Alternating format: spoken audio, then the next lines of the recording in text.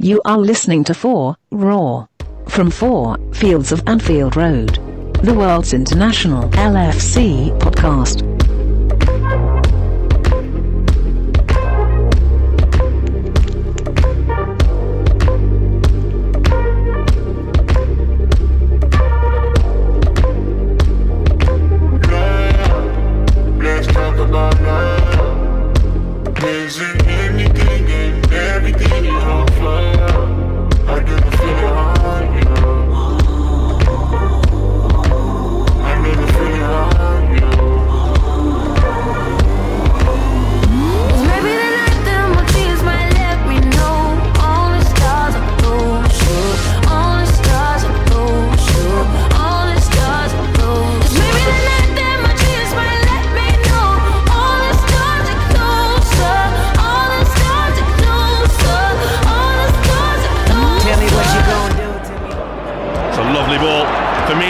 Super break again. This is Salah, gets the step.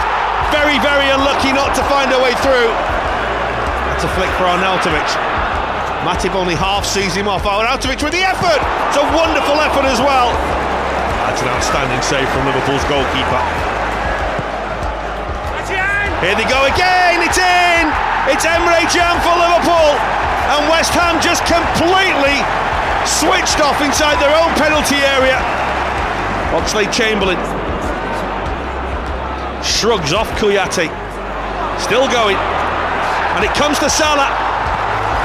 Brilliant, in the blink of an eye, Mohamed Salah finds a way through. Oh, Liverpool are off again. Adrian comes again, and it's in for Liverpool. It's Roberto Firmino who's off celebrating again. And they're off here with Antonio, and Arnautovic is in the middle, and West Ham do have a goal back. Liverpool are looking for a fourth just to really put the game beyond doubt, and Sadio Mane doesn't provide it. Robertson's made another good run. Here he is now, and Sadio Mane, and he has got his goal now. It's another picture book Liverpool goal from one end of the field to the other. Well, Jurgen, it had the ability to be a tricky afternoon, but it was a well-deserved win for your team. Yes. And I came in the dressing room and I thought, can this day get any better? Huddersfield won. Well, yeah, that was cool. So, yeah, no, it was a fantastic game, and we really played in a few moments. Wow, great football. We were really flexible, fluent, aggressive, kind of angry, full of desire, full of passion. I really loved it. Best thing of all the things I saw was our counter-pressing. It was so difficult for West Ham to deal with that, because you cannot come through all the time with each pass, with each offensive situation.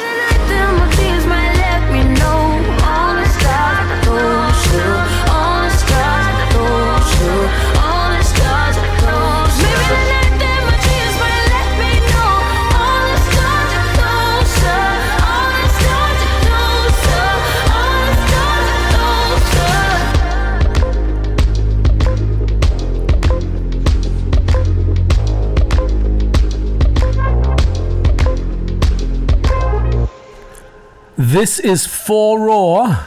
FOARaw is an official podcast of 4 Fields of Anfield Road. We are at www.foarsite, that's FOARsite.com, a great international community of Reds.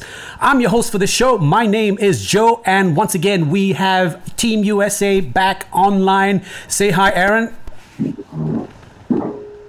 Yo, I'm here. Good to be back. Good to have you. Say hi, Critty. Hello, everyone. Welcome from South Carolina. Say hi, Stan. Hey, what's happening, everybody? Hola from Morristown, New Jersey. And last, definitely not least, say hi, Cameron. Hello. How's everybody doing? We're all doing great. It's been a great result for us over the weekend. Some other interesting results also to talk about in this show. But One thing is clear. Stars are indeed coming closer and aligning. I'm going to give each of you guys 2 minutes to give your own wrap-up and view about the results, our results over West Ham 4-1. I'm going to kick this off with Aaron. Yeah, just beautiful, man. I'm running out of superlatives for this team. It's been a while personally since I've seen a game where I literally couldn't really fault anybody. And the people who maybe I could, they kind of straightened up. One would be maybe Emery, and everyone knows I love Emery. Yeah. And he made a mistake or two or whatever, but he was really good today. Probably could have had a couple more assists, but got a goal from a set piece. But yeah, just really happy. It's a beautiful time to be a Liverpool fan, and I'm just happy that we were able to go away and come back and do well. All that time off, I think sometimes leave some of us supporters a little worried if we're going to bounce back okay. But we more than did that. And, West Ham was always going to be a somewhat tough game just because it's Liverpool, because it's West Ham. We know what it is. But we handled them. Your star of the game, shout out. Ooh, see, again, that's tough. I'm going to go Firmino. He continues to just show his fight, his dedication, muscling guys off the ball, getting goals, whatever. Yeah, Firmino for me. Okay, Critty, your 2 minutes starts now. All right. It was a really comprehensive, complete performance. The offense moved well. Could have easily scored 8-9 goals. I'm being very conservative with that. It could have. This is one of those matches where the link-up play and the movement of the players in the attack was just absolutely phenomenal. Very first offensive attack, really off the go. Salah hits the post. That's 1-0 2 minutes in. And, of course, it hit the post. But, these are all opportunities you have to look back on and say, well, that was close. We got 4. How many could we have gotten? Andy Robertson, fantastic, superb, absolutely a gem in this match. He's assisting. His confidence and his chemistry with the team has grown exponentially over the past 2 or 3 months. And I hate to say it's at the expense of Alberto Moreno, but I'm telling you, it's at the expense of Alberto Moreno. That's just how it goes. Peyton Manning goes down, Brock Osweiler comes up. That's a football analogy from the United States, but that's it's next man up. It's next man up, and Robertson has absolutely answered the call. And you look at the only person that didn't get any play in this one was Wijnaldum, and it's because he wasn't in the team because of sickness, illness, whatnot. But everybody just looked great. It was a complete performance. The one goal conceded does not bother me at all. This is Klopp heavy metal football at its finest. Lots of great points in there. David Moyes actually said after the game that he was full of admiration for Liverpool's attacking trio, as he basically felt that they were overwhelmed. He said that it was a challenge for him to try to figure out how to stop the current front three. And he said that it's actually better than any combination of attacking and offensive players that he's ever faced before. Don't forget, this is a guy who's faced SAS as well before when he was Everton manager. Okay, Stan. Where do you begin? The thing that I wanted to highlight in particular was just the runs being made in behind the back line, just time after time after time after time. As we discussed before coming on, just you could tell when goals are about to be scored. You could see it. You could. I have now reached a point to where, all right, I know Salah's in the box. He's 1-on-1 with Cresswell. Goal. Before he even nutmegs them. I know Bobby slips by a defender. Goalkeeper makes a mistake. Adriano, whatever the hell his name is. Keeper makes a mistake. Bobby scores. You know what I mean? You could tell. You could just tell. Shout out real quick. Reverse jinx. Mate should have had a brace. He had the post. But I strike once again. He scored. You let me know who you need me to come after. I will do that. And we'll get it through. But just like Aaron said, just like Critty said, it's a great time to be a supporter of LFC, and just we're peaking. I can't knock anyone. I talk shit on Robbo again, but he had a hell of a match. And again, at the expense of Albie is more of a red card waiting to happen, to be honest with you, because he's a little wild at times. Robbo plays a controlled game. Robbo actually syncs very well with Trent in terms of when to come up, when to fall back. So again, top to bottom, 1 to 10, 1 to 11, just perfect. It's interesting. Before the game, in the tunnel, James Collins was singing this song.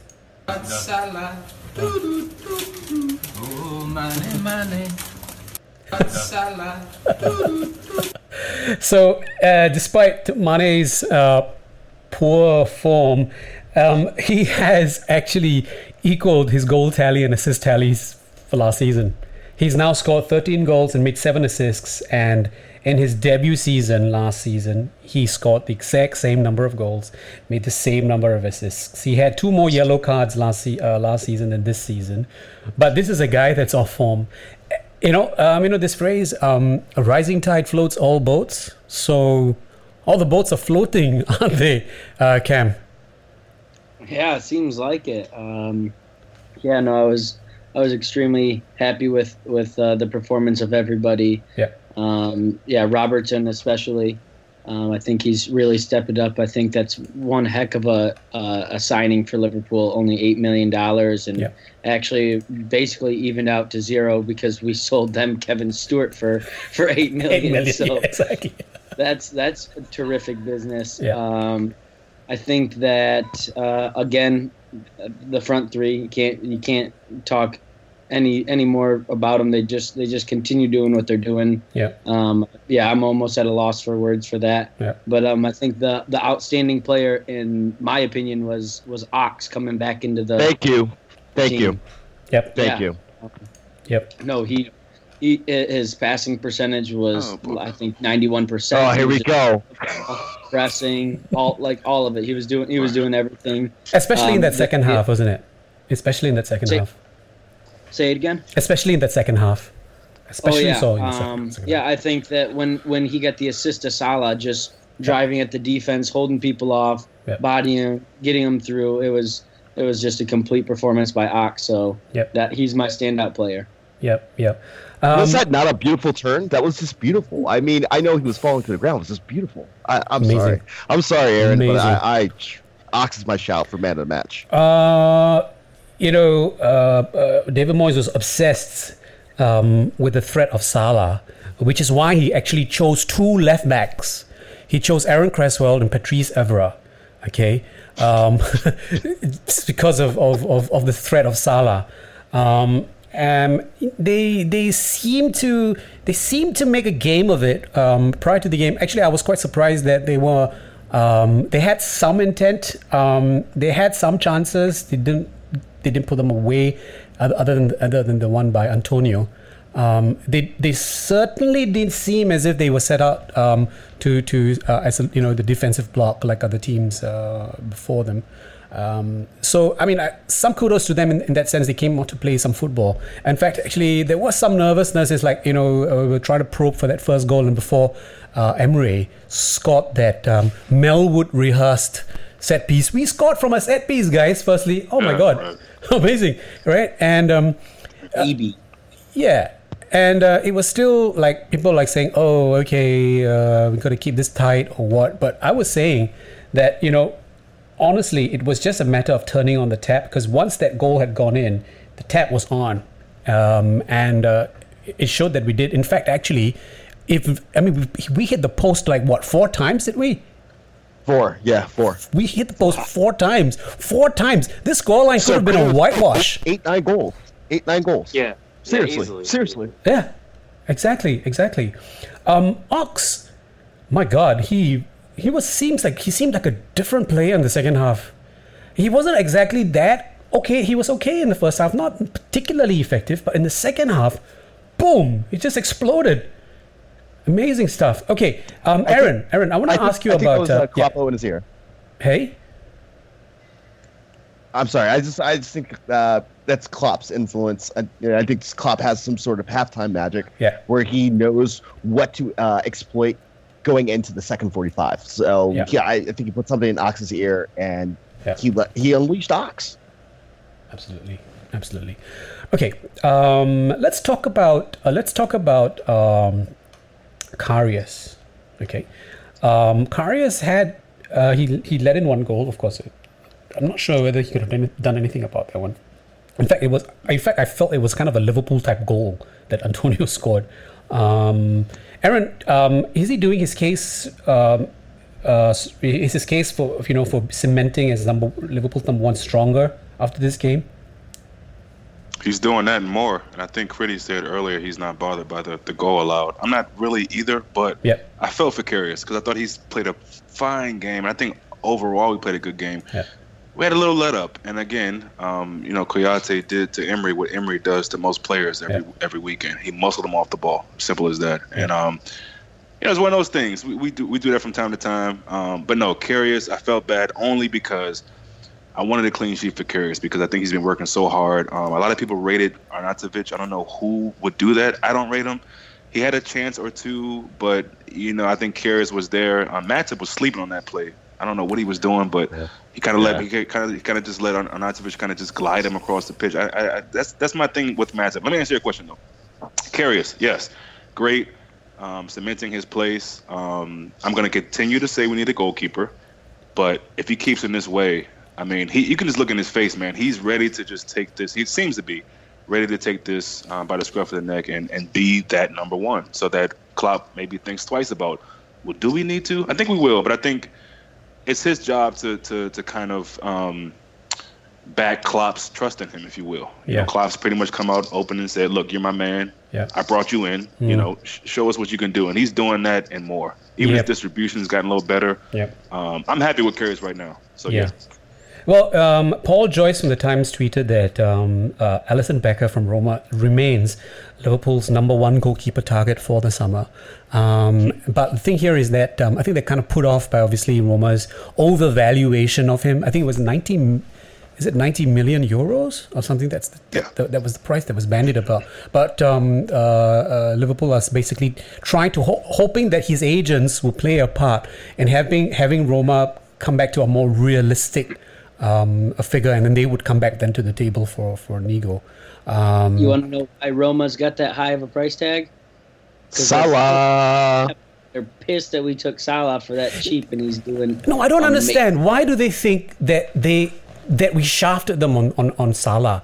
Did they actually think that he was this? We made him to the player that he is in this season. He's performed. Facts. Oh, come on. That's the thing. They're mad that he wasn't doing it. In their mind, they're thinking, well, damn, you weren't showing out like this at Roma. Listen, mate. Okay, at Roma, he's not anything else but that. Yeah, I mean, his. But they don't even play that style of football there. They don't. No, his last season in 2015, his last season at Roma, okay, he scored 17 goals and 11 assists. 17 goals and 11 assists. Right. This is the season that he had before we brought him. And now he's gone from 17 goals to 31 goals. All right, let me jump in. Yeah. Well, this is under Spalletti at Roma. And different system because Spalletti's now at Inter. And if you look at Inter, they're highly dependent upon two players in particular, but really one, Mauro Icardi. But if you look at Ivan Perisic, if you look at, they're looking for goals from their center backs like Skriniar. It's kind of goal scoring by committee, right now with Icardi out. But they're so dependent upon one player. Well, with Roma, it was De Rossi. I mean, he's the number one guy there. You have a whole entirely different offensive setup, different formation, different tactics, tactical philosophy from Spalletti, and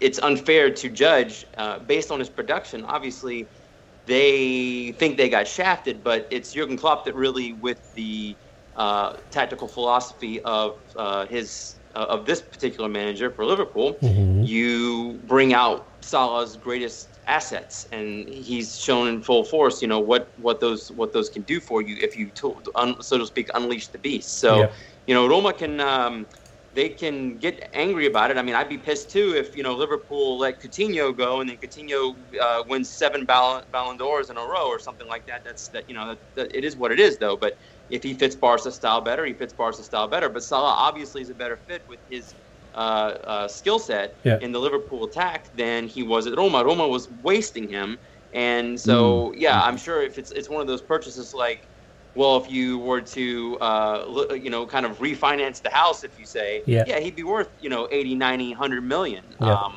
But we paid a fair amount for the production that Salah had in 2016-17. So Roma can really. They can just, they need to shut up about it because they got the money, they got a fair market value. Exactly. Well said, Critty. Well said. Oh, good shout, Critty. Good shout. Thank you. Okay.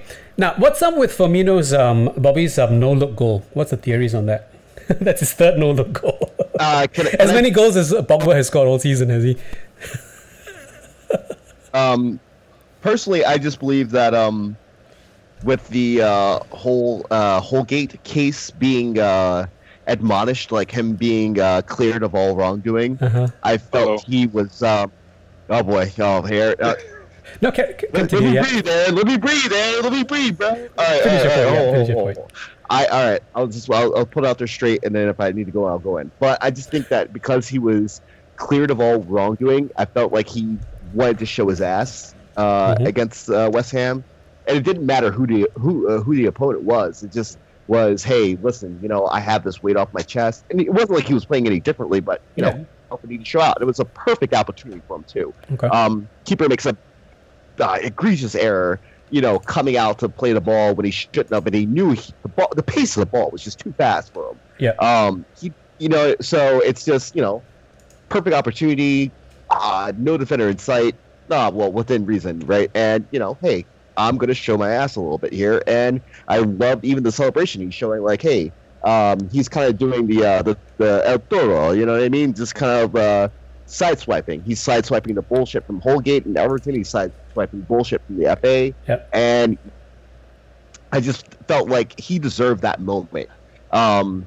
Bobby's emotion is what fuels the club. And I know we're going to get into kind of, something similar to that later on. But just for that particular instance, Bobby deserved that moment, and I have no problems with it at all. I had a theory about it. I had this theory about why he had this no-look kind of goal. Mostly, he scores these no-look goals when it's a certainty that he's going to score. How many times have you seen an instance where the player is certain to score but doesn't? He fluffs it or he skies Alexis it. Today. Or Alexis. Exactly. Alexis had a chance clear out in front and just whatever. Exactly. He did, so I think Alexis. So my theory is why he looks away. My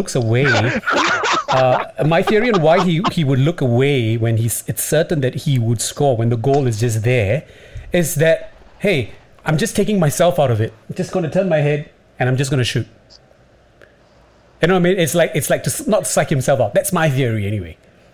I don't know why. Yeah, I like that theory. Just like he's like giving it to muscle memory, not overthinking it, just do it. Exactly. Finish. Exactly. That's the point. Now, I said Mane has now equaled his goals and assist tally from last season.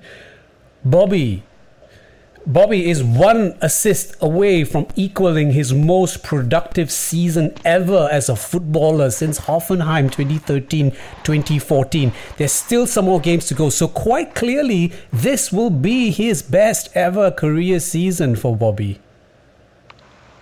Amazing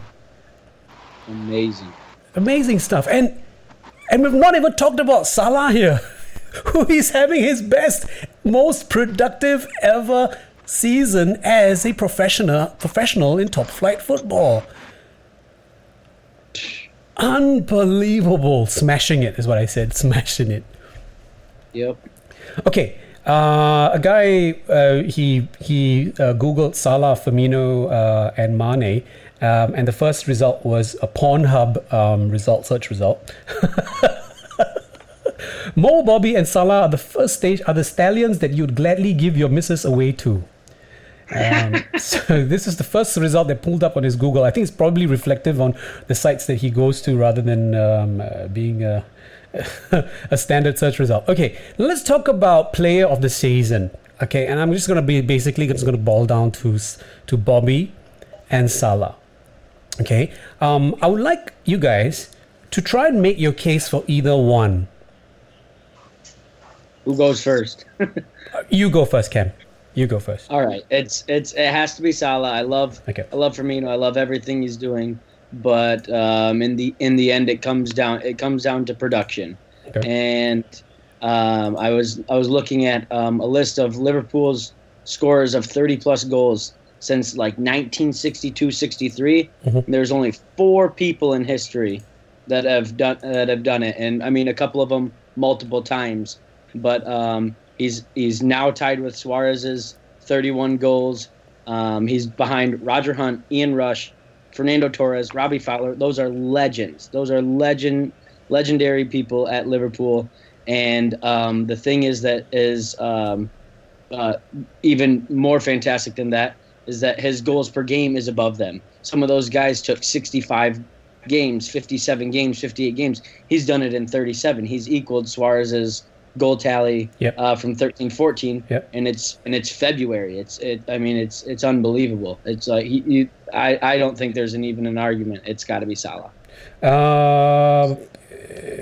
Salah has obviously equaled Suarez's number of goals in his final season at Liverpool, but his assists tally is 12. If I'm not wrong. No, 9. I thought I read somewhere it's 12. Suarez had 24 in that season. Ooh. Phenomenal. Apart from scoring 31 goals, he also had 24 assists. Mental. Okay, Stan, I want you to make a case for Bobby being the player of the season. What kind of arguments did you bring up? Joe, how did you know I was going for Bobby anyway? Oh, my Liverpool handle, my Twitter screen name or whatever. My case for Bobby. Yeah. Guys, listen, look. I don't care how many goals Salah ends up with this year. He can score 60. Okay. Fine. The point of an LFC club under Jurgen Klopp was gegenpressing, counter-pressing. I'm sorry. We've seen matches without Bobby in the lineup. It is nowhere near. It is nowhere near the same effectiveness without the false 9 that Bobby is up top. I feel like it's every match. I'm sorry. Every time I come on this pod, I'm not repeating myself, but I'm finding ways to highlight Bobby's attributes. I'm not a Bobby stan. I'm a Genie stan. Whatever. Yep. Bobby, two main factors. Mm-hmm. His effort. The man is a tank. He plays in the midfield as he would the same as a striker and vice versa. So he brings that same mentality when he tracks back in the midfield. We saw it on Saturday. Yep. We saw him track back multiple times into the midfield, create turnovers, and then now we can press forward with the possession. Yep. The point of a counter-pressing club is to gain possession when you don't have it. It's not necessarily to keep the ball. It's to go get the ball. Okay. And with Bobby spearheading that attack, it is gorgeous. So we are just, without him in the lineup, we are just missing that completely. Yeah. Also, his passing. His chemistry with Salah and Mane. It's just Mane and Salah know when to make the runs now. They know exactly where to go. They know Bobby is going to find them because of his IQ and his just experience and his tactical ability on the ball. Yeah. We're not the club that we are. We're not in second rule or whatever. We would not have been in second place this weekend without Bobby in the lineup consistently as he is. He's my player this season. I'm wondering, of Bobby's 11 assists, how many of those assists were for Salah?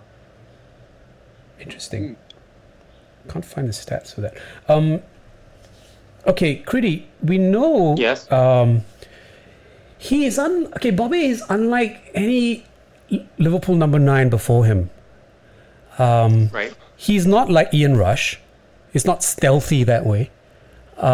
He's not like Robbie Fowler. He's more like a predator. Okay, a fox in the box type of kind of player. He's not like Torres as well, because Torres has this gear change in him and then suddenly shifts gear and then boom, he's past his man. He's like none of that. Yet, he's incredibly productive in so many ways, and he's all over the pitch.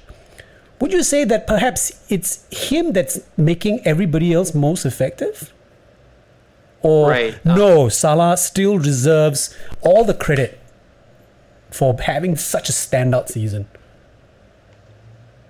Yes. I mean, it comes down to these two players, but there's so many. It's with a lot of stuff in football, there's these there's the intangible things that just aren't measured via statistics or numerical statistics. It's about player movement. It's about being in the right place at the right time. It's about creating space for your teammates. Yeah. You can become a sort of a deception. So you bring the defense out and then maybe Salah, Mane get to roam, and that creates, of course, space when your wingers get to roam around the box. He does a lot more than just score goals. He scored 13 in the Premier League. He's actually scored one more goal than Salah in the Champions League. He's also got two more assists than Salah in the Champions League. Yeah. So Firmino has been actually statistically our most productive player in the Champions League this season. That's numerical. You're entitled to your own opinion, but no one's entitled to their own facts. Yeah. Go on. He has been. That's just a fact. Yeah. But it's much more than that, than just numbers with him. I mean, Stan made some excellent points. I'm not even going to. He said it. He's already done a very, very good sort of Roberto Firmino introduction. Everything he said, plus the ice cream and the cherry on top. I mean, he's been much more important as far as creating space, player movement, setting making everyone around him better. Mm-hmm. As you said, in that false nine role. Yep. Now, Liverpool's never really had that, as you said in the past. It's been a traditional number 9, and with this particular player, Klopp. He inherited him. The thing is, it's funny. All these other players, he's kind of going out and purchasing and building around. But Firmino was one of the really big names that was there when he got there. Yeah. What a jewel to find. I think he just basically took a lot of the things that he knew about him from Hoffenheim and simply improved on them. So, if Salah, if there's any one knock on him, he does one thing really well. And, I'm not going to say that's it, but I'm saying Firmino is much more important to the team because of the things that you don't see on a stat sheet. Let me put it like that. Yeah, absolutely agree. Absolutely lovely. We can even have this argument because where would we be? Because these are two key players. Okay, Aaron. So now we're at the end of the season. Okay, and at the end of the season, we usually have the player awards and all this kinds of, gala kind of events. Okay, so you are going to give the award for Liverpool Player of the Season. Aaron, who are you going to hand it to based on the games thus far? Yeah, it's no question it's Firmino. And while Cameron brings up a lot of great points, I think you got to think about how Firmino is able to kind of part the Red Sea, if you get what I'm saying. He's able to make moves to even give openings to Salah, Mane, or whoever else. I mean, this guy is like this amazing camouflage kind of. He was playing right wing yesterday. I mean, he was doing all over the pitch. Who else does that? Not in the Premier League, in the world. I'll wait. There's no other player that does that. If you look at that's false guy in the world. That's false guy in the world.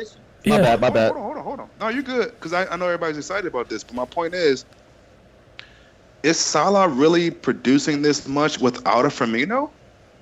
Is he? How to say? No. Honest answer. Everybody with an honest answer. Is he really producing like this? Fuck Firmino. In a system like this, under Klopp, is he really playing this well? Is he? On another team, is he doing this well? Not without the setup, man. No. Right. So, I mean, it's got to be Firmino. And Salah's amazing. Obviously. I'd be an idiot to say he wasn't. But we got to, and again, we've had more to see of Firmino, and he's just grown before our eyes all these seasons. I mean, come on. Like, Firmino needs a little more love, I think, in general. I think he's very much well loved, I think. It's also hard to answer your question as well, because I think maybe some answers we might get next season in Salah's second season. Remember the last show that we did, Kriti, you said that you think it's going to be quite difficult for Salah to continue to maintain and sustain this level of production for next season. So it's going to be a different story. But if he does, and that's for two reasons. One, because the numbers are so astronomically high, and two, you're giving the rest of the Premier League managers a whole offseason now. They know who you are, they know what you can do, and they're going to defensively prepare for you. So he will have a huge target on his back. Now, everyone knows that, if you have that kind of, if they focus on you specifically, which they have to because he's that dangerous, your numbers are going to decrease. And I'm not saying he's going to go to crap. I'm saying if he only scores 20 goals next season, which is still a fantastic season, that's still less than he did this year. Still, they may have now pay more. They may pay attention to Salah more next season. Absolutely, they have to. Okay, that's fine. But we have so many tools in the bag right now to hurt teams. Absolutely. And to Aaron's point, Aaron made a great point. So Mr. Firmino has played 4 different positions this year: secondary striker, center forward, left wing, and right wing. Speak on it. And just maybe a simple tactical change, assuming everybody's now alert with what Salah can do next season. Swap Mane and Salah. Just do that. It's a whole different story already. Now we know that Klopp's attacking approach is actually based on overloading the traditional wide plays like Salah and Mane, pushing infield. Okay, so they place the pressure on the opposing centre backs, especially if there are only 2 centre backs in the team, in the team, and they then become overwhelmed. And then the 2 full backs, they have space on the wings to push through. Okay, and then there's this guy Bobby there that's doing a hell of a lot of fucking dirty work. I mean, even look at games, right? Half the time I think I see him in the center of the pitch, winning tackles. Yeah. This guy's a machine, really a machine. I have one thing to say before we move on to anything else. Yeah. There's no other team in the world that would have a player score 31 goals and then have the debate about if that player is even player of the season. Exactly. That's how great that attacking 3 is, and I think that's just proof to it. So yeah, you're on point with that one, Cameron. On point. Absolutely. Okay, guys, you have anything else to talk about this game? It's a free discussion. Anyone want to say anything else? Jamie Collins was a jackass. That's dangerous. That's new, dangerous. Right? That's dangerous, especially when Stan is on the show. I didn't say it. Yeah, wow. Super sub. Let me check in real quick. Let me give a shout out to Robbo. Listen, guys. I know you're not supposed to be doing that. You're supposed to keep talking him down. We want him to keep. No. He's right. He needs to come clean. He needs to come clean. He needs to come clean. Thank you, Critty. Thank you, Critty. Yeah, my guy, Critty. I'll take 2 seconds. He was amazing. That assist for the Mane goal was fucking poetry in motion. Okay. For the worth of that, basically zero net gain as far as anyone's concerned, financially speaking. Yeah. Amazing, just amazing, and the fact that everyone saw his potential. It's better than Ali. I think I already said that in the pod. I just wanted to take the time to apologize to all the Robbo fans and to Freddie and Aaron, everyone else. You too, Joe as well. I'm coming clean. You jinxed him now, man. You jinxed him now. So you don't need to apologize, first of all. But did anybody notice how Robertson? Because a lot of times he puts balls in the box and they're kind of aimless. They're not really. At least that's how I see it. But today he would see something and say, "No, let me pull it back." Or not today, but yesterday. Like he was a little bit more doctorial with it. You know what I mean? Like he took his time with it, and that's to me what the highlight is, because this guy is clearly learning on the fly. Yeah, you know what I'm saying, like he's a mature dude, man, and we are set for years to come, people. I'm telling you, like for fullbacks, turning the corner. We're good. Turning the corner. You saw that, right? Yeah, they did. And this is another thing to piggyback off that. If you look at this match in particular, this is off of a 10-day layover. This is the time when Liverpool would come in and lose 1-0 to West Ham. Yeah. But if you looked at them, they were just they have this. They're just playing. They're playing street football. Yeah. They're just having a good time. Yes. Yeah. I mean, the whole aura and attitude of the team is just it's bleeding of success. I mean, it really looks good right now. Okay. Yeah, it's beautiful. All right.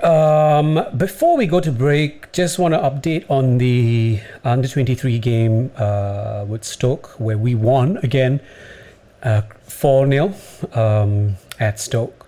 Solanke scored a hat-trick. The second goal that he scored especially was a beauty. And if your name is Bobby, it's happy days, because Bobby Adekanye from Barcelona scored a superb solo fourth goal. Amazing goal. If you haven't seen it, go on YouTube or something. I'm sure it's up there. You can watch it. Okay. Another interesting thing about the game is Nathaniel Klein played 90 minutes. So that was his first match for more than 7 months. Okay. And most importantly, we scored 4 goals while we were wearing orange. So orange is my new favorite color right now. So we should keep wearing orange. Okay, we are going to take a break right now. But when we come back, we are going to talk about Klopp's Liverpool. Is Klopp's Liverpool better than Klopp's Dortmund? Don't go anywhere. We will be right back.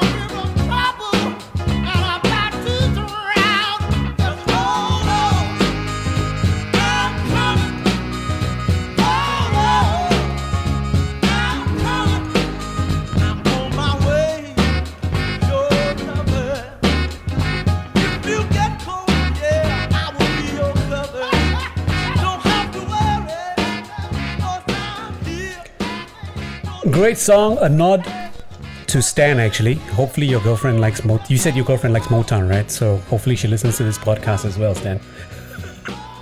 If I can get her to get off this test, definitely, yeah. No, as soon as I heard it, I was like, yeah, she'll love it. She'll love it. Thank you, Joe. Pretty, you wrote a fantastic article called "The Jurgen Klopp Era at Liverpool: A Year 3 Status Check." If you haven't already read it, you should go and read it. It's on our website, foresight.com, as I mentioned. I think it's probably gone to the second page right now, but there's a search icon there. Just type a year 3 status check, and you will see this article by Kriti. Kriti, I'm going to hand it over to you, mate. You want to lead us a little bit about this article, and maybe we can have a short discussion around it? Sure. Yeah.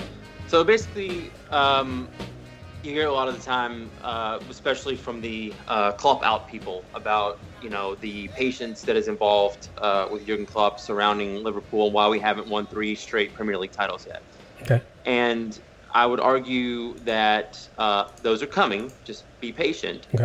But it did not happen overnight with Borussia Dortmund, and it did not, and it is not happening overnight with Liverpool. There has to be a build-up process, and there has to be a sort of chemistry and gluing together of the team. So basically what I was looking at was to kind of compare where I say Dortmund kind of started, which was 2010, 2011, going into 2011, 2012, and then culminating 2012, 2013 with the UEFA Champions League final, which they lost very unluckily to an 89th minute Arjen Robben goal. and then compare that with, and the reason I compare this is because in 2008, when Klopp took the team over, this was a team that was 3 years prior was almost bankrupt. Yeah. Dortmund should not have existed. They should be a club that is like Leyton Orient. They should be way down in the 5th or 6th tier at this time. They dug themselves out of the hole. Klopp inherited a side that was 13th place in the Bundesliga out of 18 sides. Okay. Sebastian Kehl was really the only major name that they had from the 2002 Bundesliga winning side under Matthias Sammer. Yeah. They were depleted of all talent. And the reason for this is because they could not afford anyone because of the money issues. Yeah. So this makes even more impressive what he did at Dortmund by the year 2013. So you're looking at 5 years later. Yeah. Everything that he did was built off of his youth and was built off of small purchases. Yeah. And on the 2010-2011 season, Dortmund finished first place in the Bundesliga, 75 points. They lost 5 matches. They conceded 22 goals and scored 67. The next year, they actually did better. Yep. They lost 3 matches out of 34. Yep. They only conceded 25. They scored 80. That's plus 55 goal differential. Won the title by 8 points over Bayern Munich. No one does that in Germany. Klopp did that. That's back-to-back. 2012-13, he lines up this lineup in the Champions League final. And remember, his Mario Götze has already signed with Bayern Munich at this time. So Klopp says, you know what? Fuck you. You're going to sign for them. You ain't playing for me.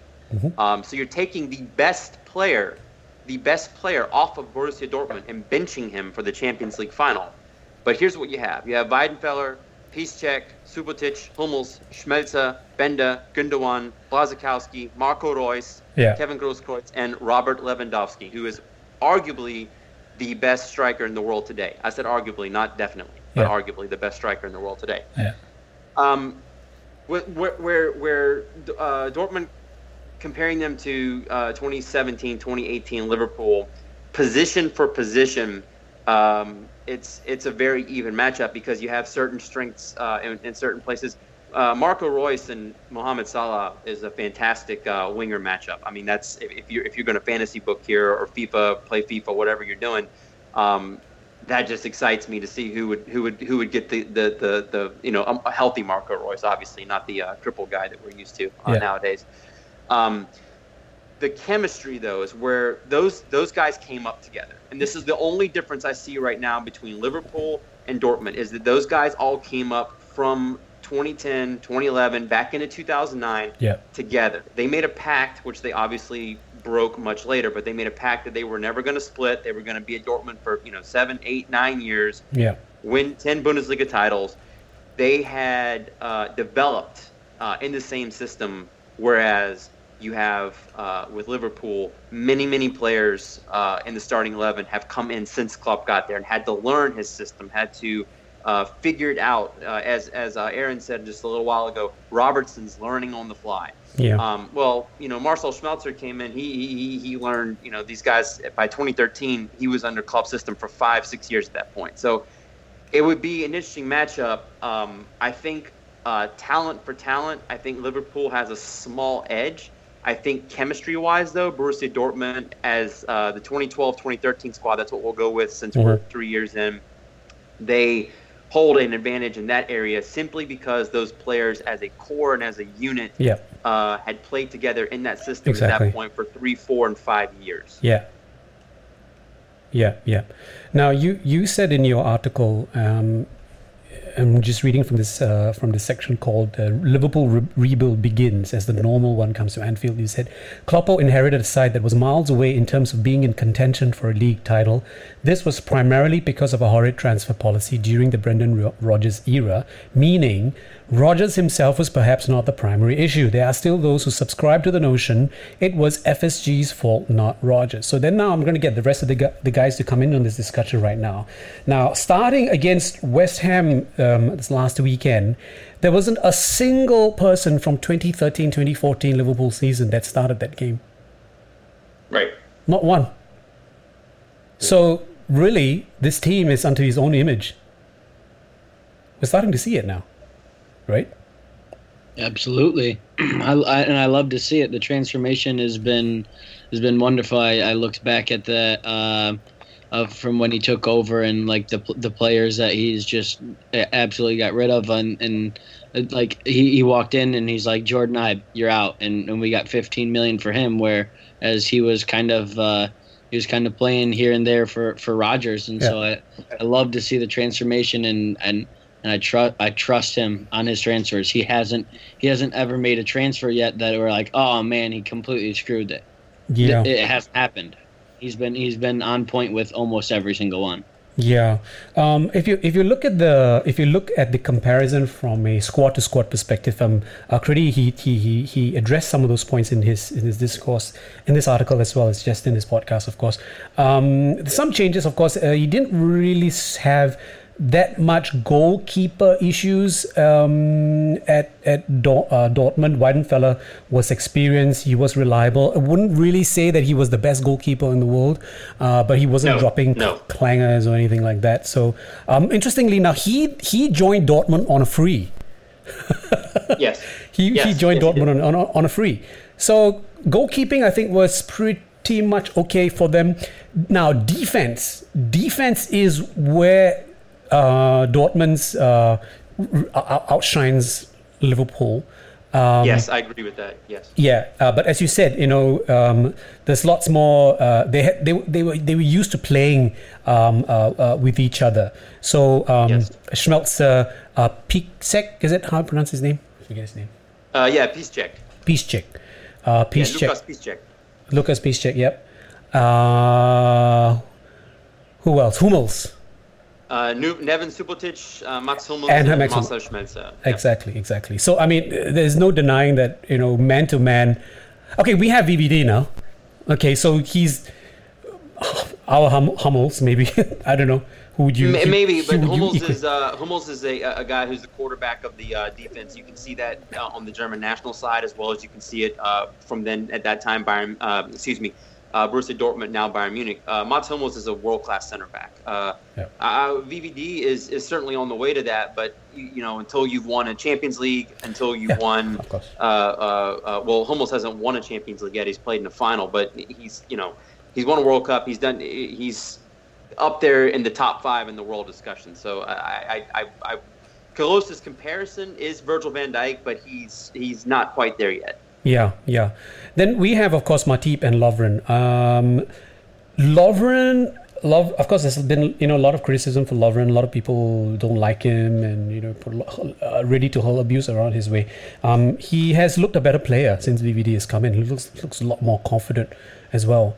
So it looks like he might come good after all. Matip, I think, is the one that I feel that he could be. I expected a lot from him.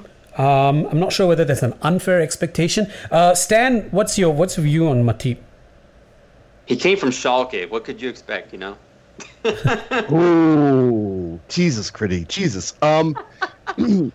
As far as my views on Matip, he's been stable. He hasn't been the greatest. He hasn't exactly had the best positioning at times. Again, I think he was. Earlier in the campaign, he was overcompensating for Lovren's mishaps. Yeah. He yesterday, for example, as far as like the here and now, I thought he played a decent match. He wasn't exactly put in position to be threatened at all. I thought when it was just when Arnautovic was breaking or. He wasn't even involved in the Antonio goal. So, he almost had like a James Milner like performance in that he had a Gini Wijnaldum performance on the back line. I'm sorry. He was almost a ghost in the back line. He wasn't exactly involved. Mm-hmm. Never in the wrong position, but also didn't make any mistakes as well. Nothing to exactly shine or take away from his overall performance. Sometimes if you are just and remember, it's a big-ass pitch, and there's 10 outfield players. So sometimes your positioning is crucial. And to be not caught out of position is more important than sliding in and making, blocks on breakaway goals, what have you. So I want to root for Matip. I want him to be a better defender, though, as well. I feel like there's... and I'm not approaching this in an analytical sense. I'm just sensing that there's another gear that he has. Yeah. So there's something blocking it. I don't know what it is. Maybe it's a confidence thing. He's very poor on second chances, second chance balls. Yeah. Mm-hmm. He's trash at that. He's not exactly great at marking on corners, but in open play, he's actually very good positionally. Yep. So he's almost there. You know, just like everyone else, he's almost there. If I were to give him an overall out of 10 rating, I give him a 6.5. Okay, it's probably somewhere in midfield on where this Liverpool side then starts to show a lot more of his qualities compared to Dortmund. I'm saying this very tentatively now because I've got BVB expert Kudi on the other line. But I mean, they had Shinji Kagawa, they had Nuri Sahin and Mario Götze, and we of course have our fabulous trio. Would that be a good comparison between the three? Don't forget Gundogan. And Gundogan. Who do we have that say that's a matchup to Gundogan in our current squad? No one really. Yeah. I think if you were to line up, so Dortmund played with the 4-2-3-1 under Klopp, especially in that 2012-2013 season mostly. They played with 2 6s. They played with Sven Bender as a 6, and they played with Gundogan as a 6. Yep. And Ilkay Gundogan is a fantastic player. I mean, he's that's the Hendo, Ginny, Emre kind of. Yes. Yeah. The Liverpool's going to line up in their 4-3-3. You know, if this is Klopp versus Klopp in this particular case, you're going to have a 4-2-3-1 versus a 4-3-3. Yeah. That's I hate to, I can't find 3 midfielder combination that's currently, maybe when Naby Keita comes in, but if I'm starting Gundogan, Bender, and then Royce or Götze, because Royce played the number 10, that midfield is loaded. I mean, absolutely loaded. And that's the position of the pitch where I think Dortmund outshines us the most. If you look at midfield versus midfield. Really? Yeah. Yeah, absolutely. There's no combination of Wijnaldum, Oxlade-Chamberlain, Henderson, Milner. You can throw all of them out there, but you're talking about Gundogan, world class, Royce, world class, Götze, world class.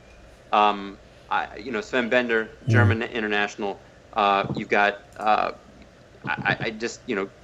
I'm not seeing it. Nuri Sahin, he played for Real Madrid. He was a big deal at that time. And then you said Shinji Kagawa, who we all know went to Manchester United based on his performances at Liverpool. Also World Cup performer for Japanese national team. Yeah.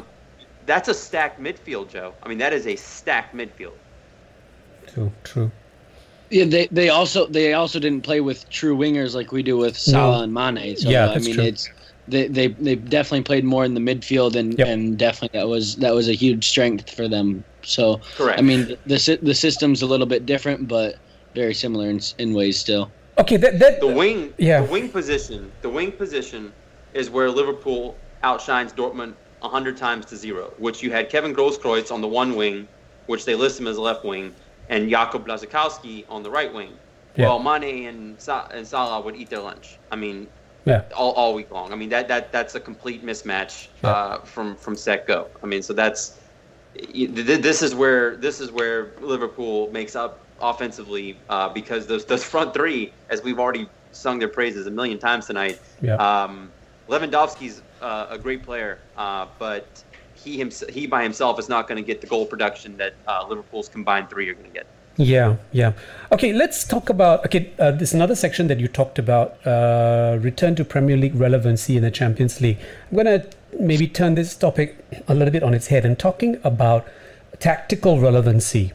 Okay, obviously we know Klopp's Gegenpressing philosophy, which he popularized in the Bundesliga. And basically, as you've said here, requires all outfield players to press the opposition immediately after being dispossessed. This style of play is highly aggressive and can be dangerous if everyone is not in sync operating as a unit. Again, even in this game after West Ham, Klopp said he's told his players to stay angry with the rest of the world. Stay angry with the rest of the world. That's the title of this podcast anyway, by the way. Stay angry with the rest of the world. Stay angry, stay aggressive, stay greedy. There's another word that he tends to use. Stay greedy.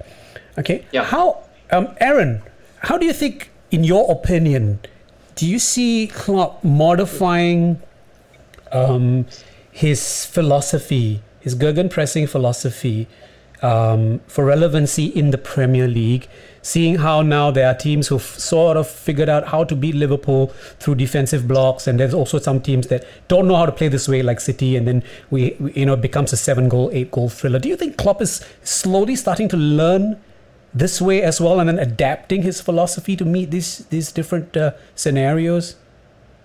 I don't think I know. And you can see that. And I talked about Andy Robertson learning on the go. But in a way, Klopp, you can see year on year he's been here.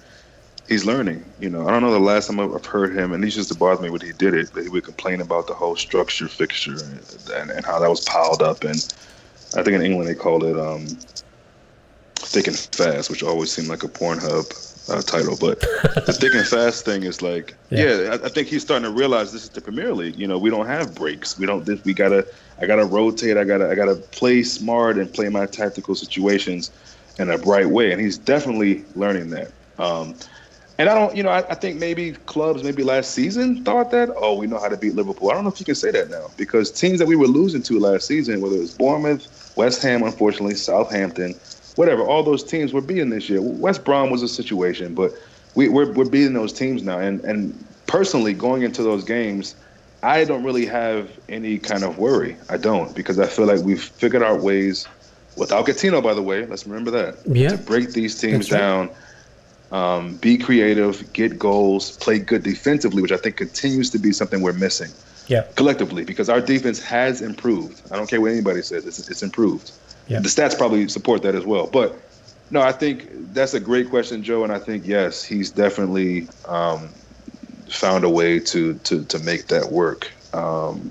Champions League and Premier League are two different competitions, but I think all in all, we can see the fruits of the labor of the team and the manager, coaching staff. So okay, I want to move on to the next point. So, dear listeners, again, I can't recommend this article enough. 3-year status check on Jurgen Klopp's Liverpool. Go and read it on our website, www.foresight.com. It's a great piece written by Kriti. So go and read it. Okay. I'm going to start closing off on this last point. So obviously there's a dogfight for second. Manchester United has pulled off that victory against Chelsea yesterday. So it's going to go all the way to the end. Mourinho himself has said that it's probably going to go all the way to the end. Now, I'm going to ask this question: does it really matter whether we finish second or not? We are still in the Champions League. I think, as we've said in previous shows, we're in with a fair shout on that. On our day, we can beat anyone. So, where do you see? How do you see this? How do you see the second place finish panning out? We're just 2 points away now from United. Kriti? It is huge for confidence reasons. If you finish above your rivals, obviously we're not gonna get past City. There's no reason to even discuss that, and no one else is either. But we've turned the corner. We beat them. We're the only loss they have this season. So that's one thing to hang your hat on. And secondly, we get the direct match against United in just a couple of weeks. Yeah. So we get a chance to go to Old Trafford, beat them, take the 3 points. Show Mourinho how bus parking where it gets him in real life. And, then we're 1 point up on them, and you have a psychological advantage. Now you've drawn them once, and you beat them at their house. Finishing second would be a huge confidence boost going into the offseason for the 2017-2018 Champions League winners, Liverpool, because we'll have that trophy, and then we'll actually now set our goals on the Premier League next season. Yeah. And I am that confident that we're going to win that competition. But what's going to be key is the fact that we can rest our players due to the huge aggregate we have on Porto, so we can go in with a full squad at Old Trafford coming off of that match. So it's, Klopp can rest some players. He doesn't have to go in full force. He knows that we're through to the quarterfinals, and basically, if you finish ahead of Spurs, Chelsea, and United, it is a major psychological advantage to know one other key fact. Yes, Pep Guardiola won the title this year, but if there's one manager who knows how to beat Pep Guardiola going back to the Bundesliga days, it's Jurgen Klopp. Yeah. His time is coming.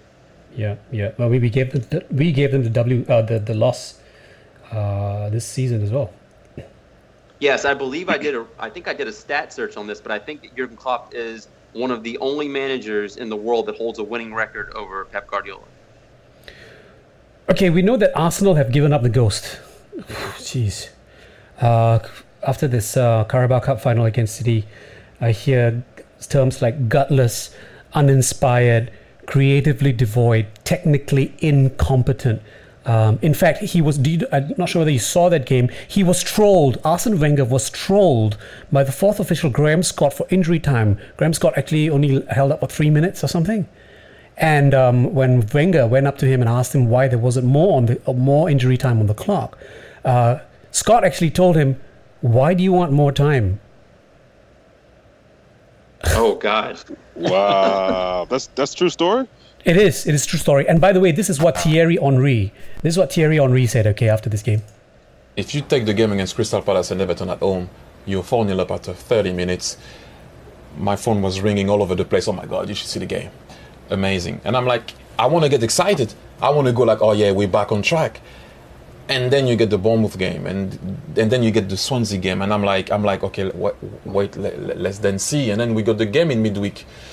And then today, it's you find yourself in a situation where you want to get excited, but you cannot really get excited too much. You can't shout too loud because you're like, okay, at one point someone's going to say, have you seen your team yesterday? And so you go back into your shell, and it's kind of annoying. It's like a turtle. You put your head out, you look, you go back in. It's kind of a weird one because I'm not going to. You guys know what I think about Arsenal, but then after you need to go back to be also honest and talk about what you see. And at the minute is you see greatness sometimes, and more often than not you don't see it, and it's annoying because they can match any team on their day, but they can also lose against any team on their bad day, and you win trophies. Now we're talking about the league, because you win the league by being consistent, by being good for, at least you need to be good for 33 games. The other 5, you might lose 2-3 times or have 4 draw or whatever it is.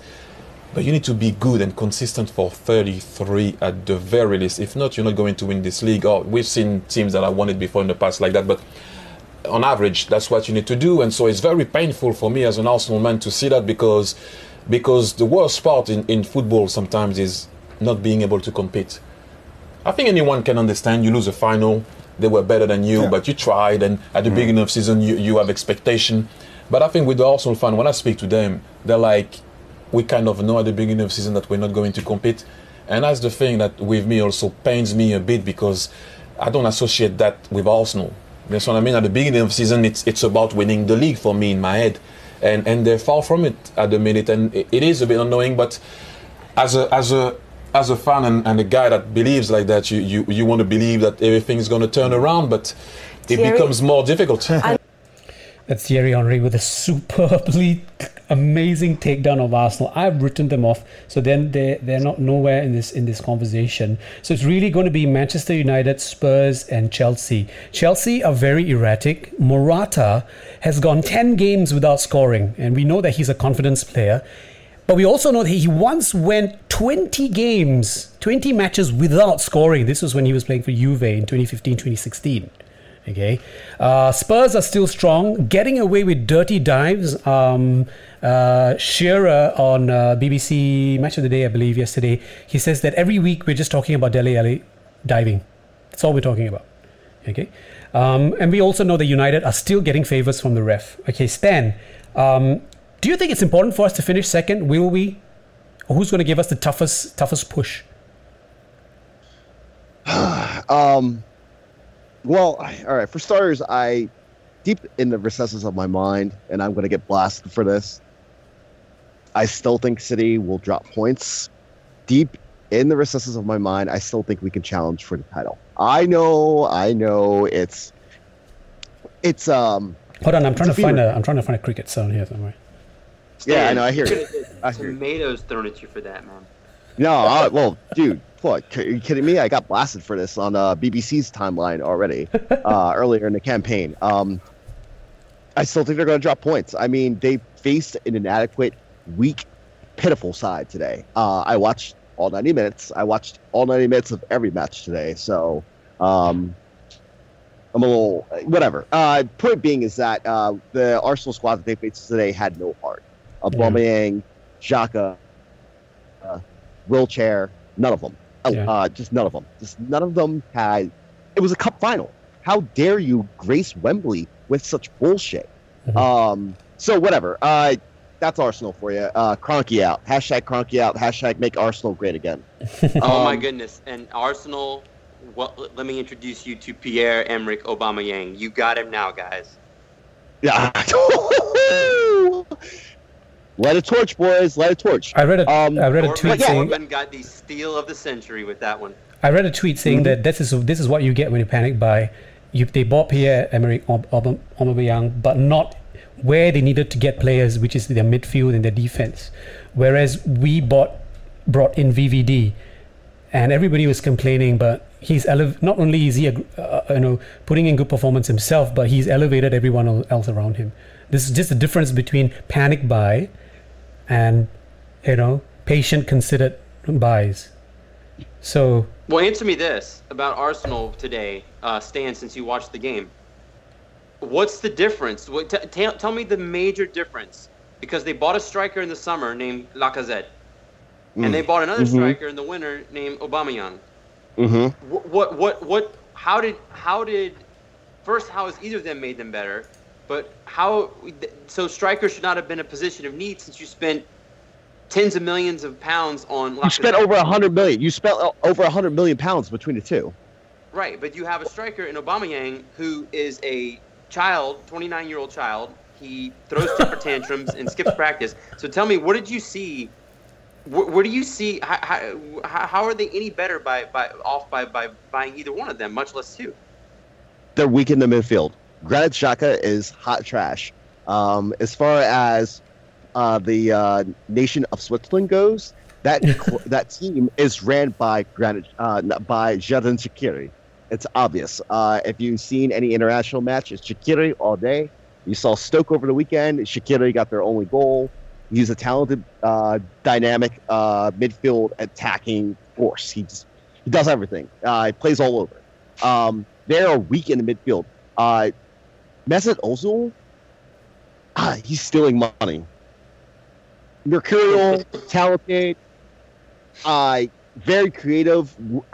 I said, I tweeted this multiple times throughout the campaign. When he and Alexis and Laka were on the pitch at the same time and they played in triangles, they played tiki-taka, it was some of the most beautiful football that you'll ever see. However, with Alexis and Ozil being head cases, essentially, there's no guarantee that you'll know one way or the other whether or not that they'll be able to perform at any given date. Period. Point blank. They're weak in the midfield. It's as simple as that. They have no ball providers. They have no creativity. It's like just they're running in straight lines. This is not the Arsenal that we grew up with. Period. So for me, that's what I saw today. I didn't see the stats, but I just saw Man City attack after attack after attack. It was a training session. The commentator for ESPN today even said it. It's a training session. Yeah. It was the most embarrassing cup final that I have ever seen in my life.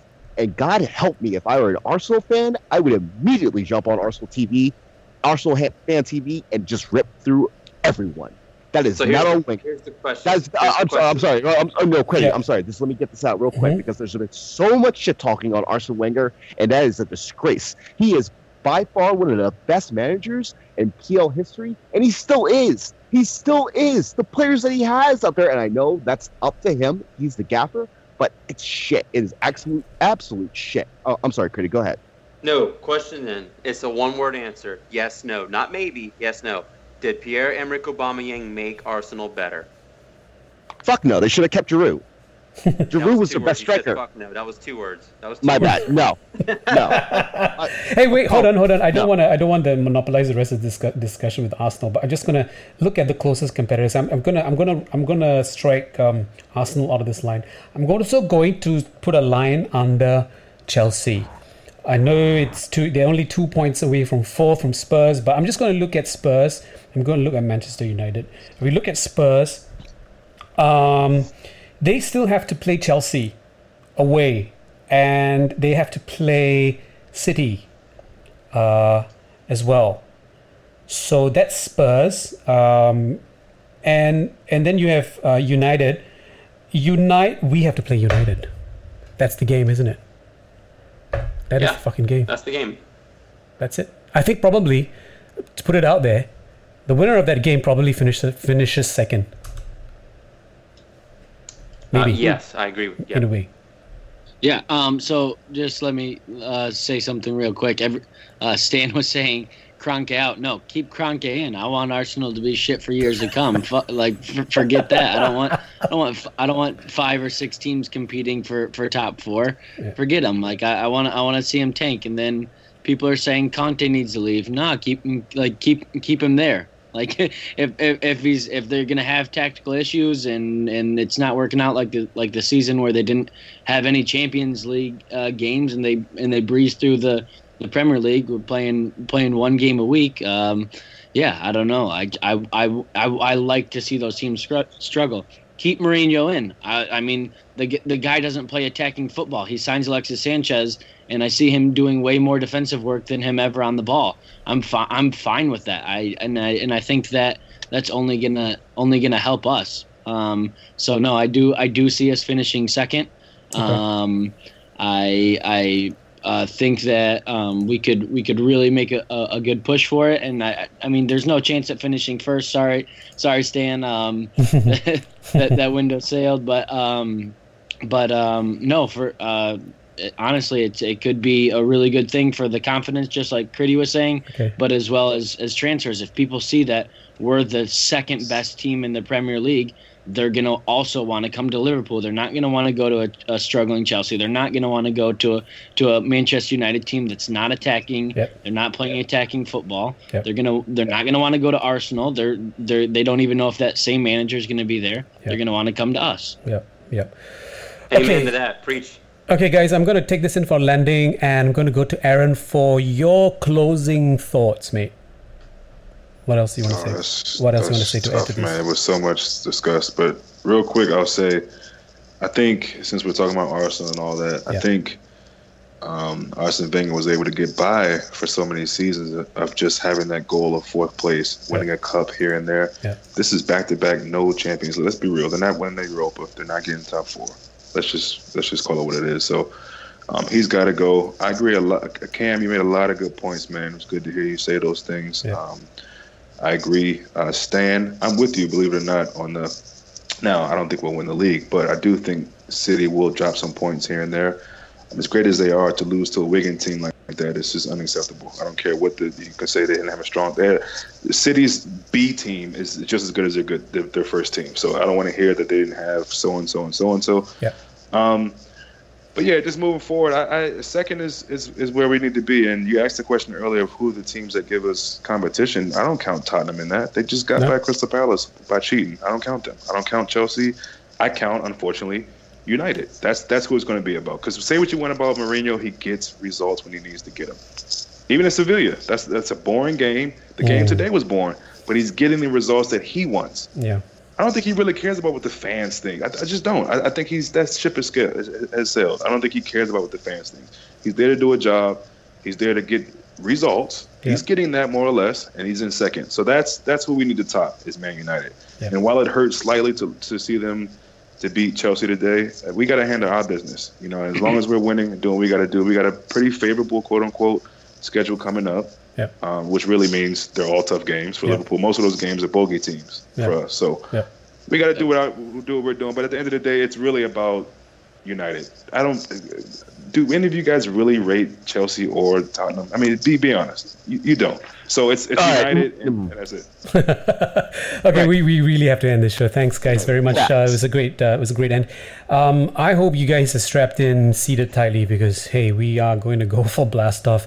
Thank you very much, Aaron, Critty, Stan, Cameron, and thank you very much, listeners, for joining me on this show. And hope to talk to you soon. Let's keep the good times rolling. Take care. This is Joe saying over and out. Peace.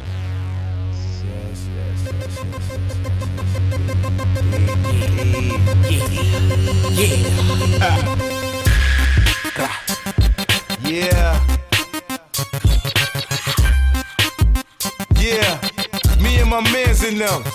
We gon' blast off, bad boy nigga, and we don't stop. Come on to the top, blast off. Yeah, yo. Hey yo, I take it up top for my peeps. Cracks in their cheeks, don't sleep till they 6 feet deep.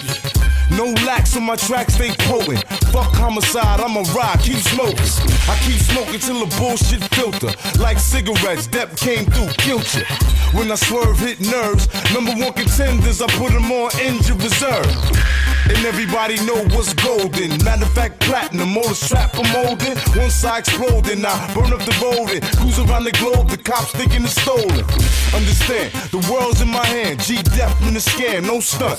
Bitch, play the front. And I'ma show you how to lay back. Do a buck while you puff on the sack. Cause yo, I'm about to blast off. Straight to the chase. Cause everybody know what's the case. Hey yo, I'm about to blast off. Straight to the point. Hey yo, light another joint. Yo, nigga, I'ma blast off.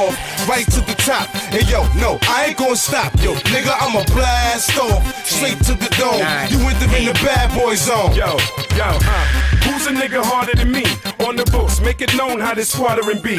Damn, Curry ain't the shit, put the name in your mouth. Got it different, you ain't knowing what you're talking about. Busting open the mouth, catch me, I'm feeling for whoever tests me. Pity for whoever second guess me. Know how to man down, as real as it get. Feeling my shit, straight through the ceiling with this. Bet your block love it, find me only with the grimy. Gutters of the street where my mind be. Way the game get you is ill, forever, with you until it fit me to kill. Heat got it with me still. Flip the game over, see me, we be untouched. Out like your motherfucking guns bust plow. Show shot, hit again, spit it win. Anytime, any place, bitch, I'm about to blast off. Yo, I get it poppin'. When I rock, yo, it's not stopping.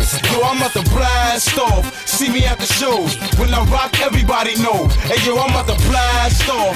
Bottles gon' pop. Cause when I rock, everybody rock. Hey, yo, I'm about to blast off. Straight to the top. Cause everybody know this is hot. Hey, yo, son, I'm about to blast off like an astronaut. Niggas don't wanna see a nigga blast the Glock. Niggas don't wanna see a nigga flash the rocks or pop up in the flashy drop. Motherfucker, niggas know me. Loon's a gunslinger. Fuck fighting a nigga, I'm using one finger. Catch one of you rat cats in a humdinger. Some niggas get shot living, become singers. Expect to die. I'd rather sit in the chair electrified than stand here and testify. But other than that, though, we never get caught. But we George Jefferson walk, got a federal court. We getting bread in New York, ain't it better than sports? So whatever you thought, you could use whatever support. But I think it's best you go ahead and just walk. And have the cops find traces of lead in your bones. I'm about to blast off. Straight to the chase, cause everybody know what's the case. Hey yo, I'm about to blast off. Straight to the point. Hey yo, light another joint. Yo, nigga, I'ma blast off. Right to the top.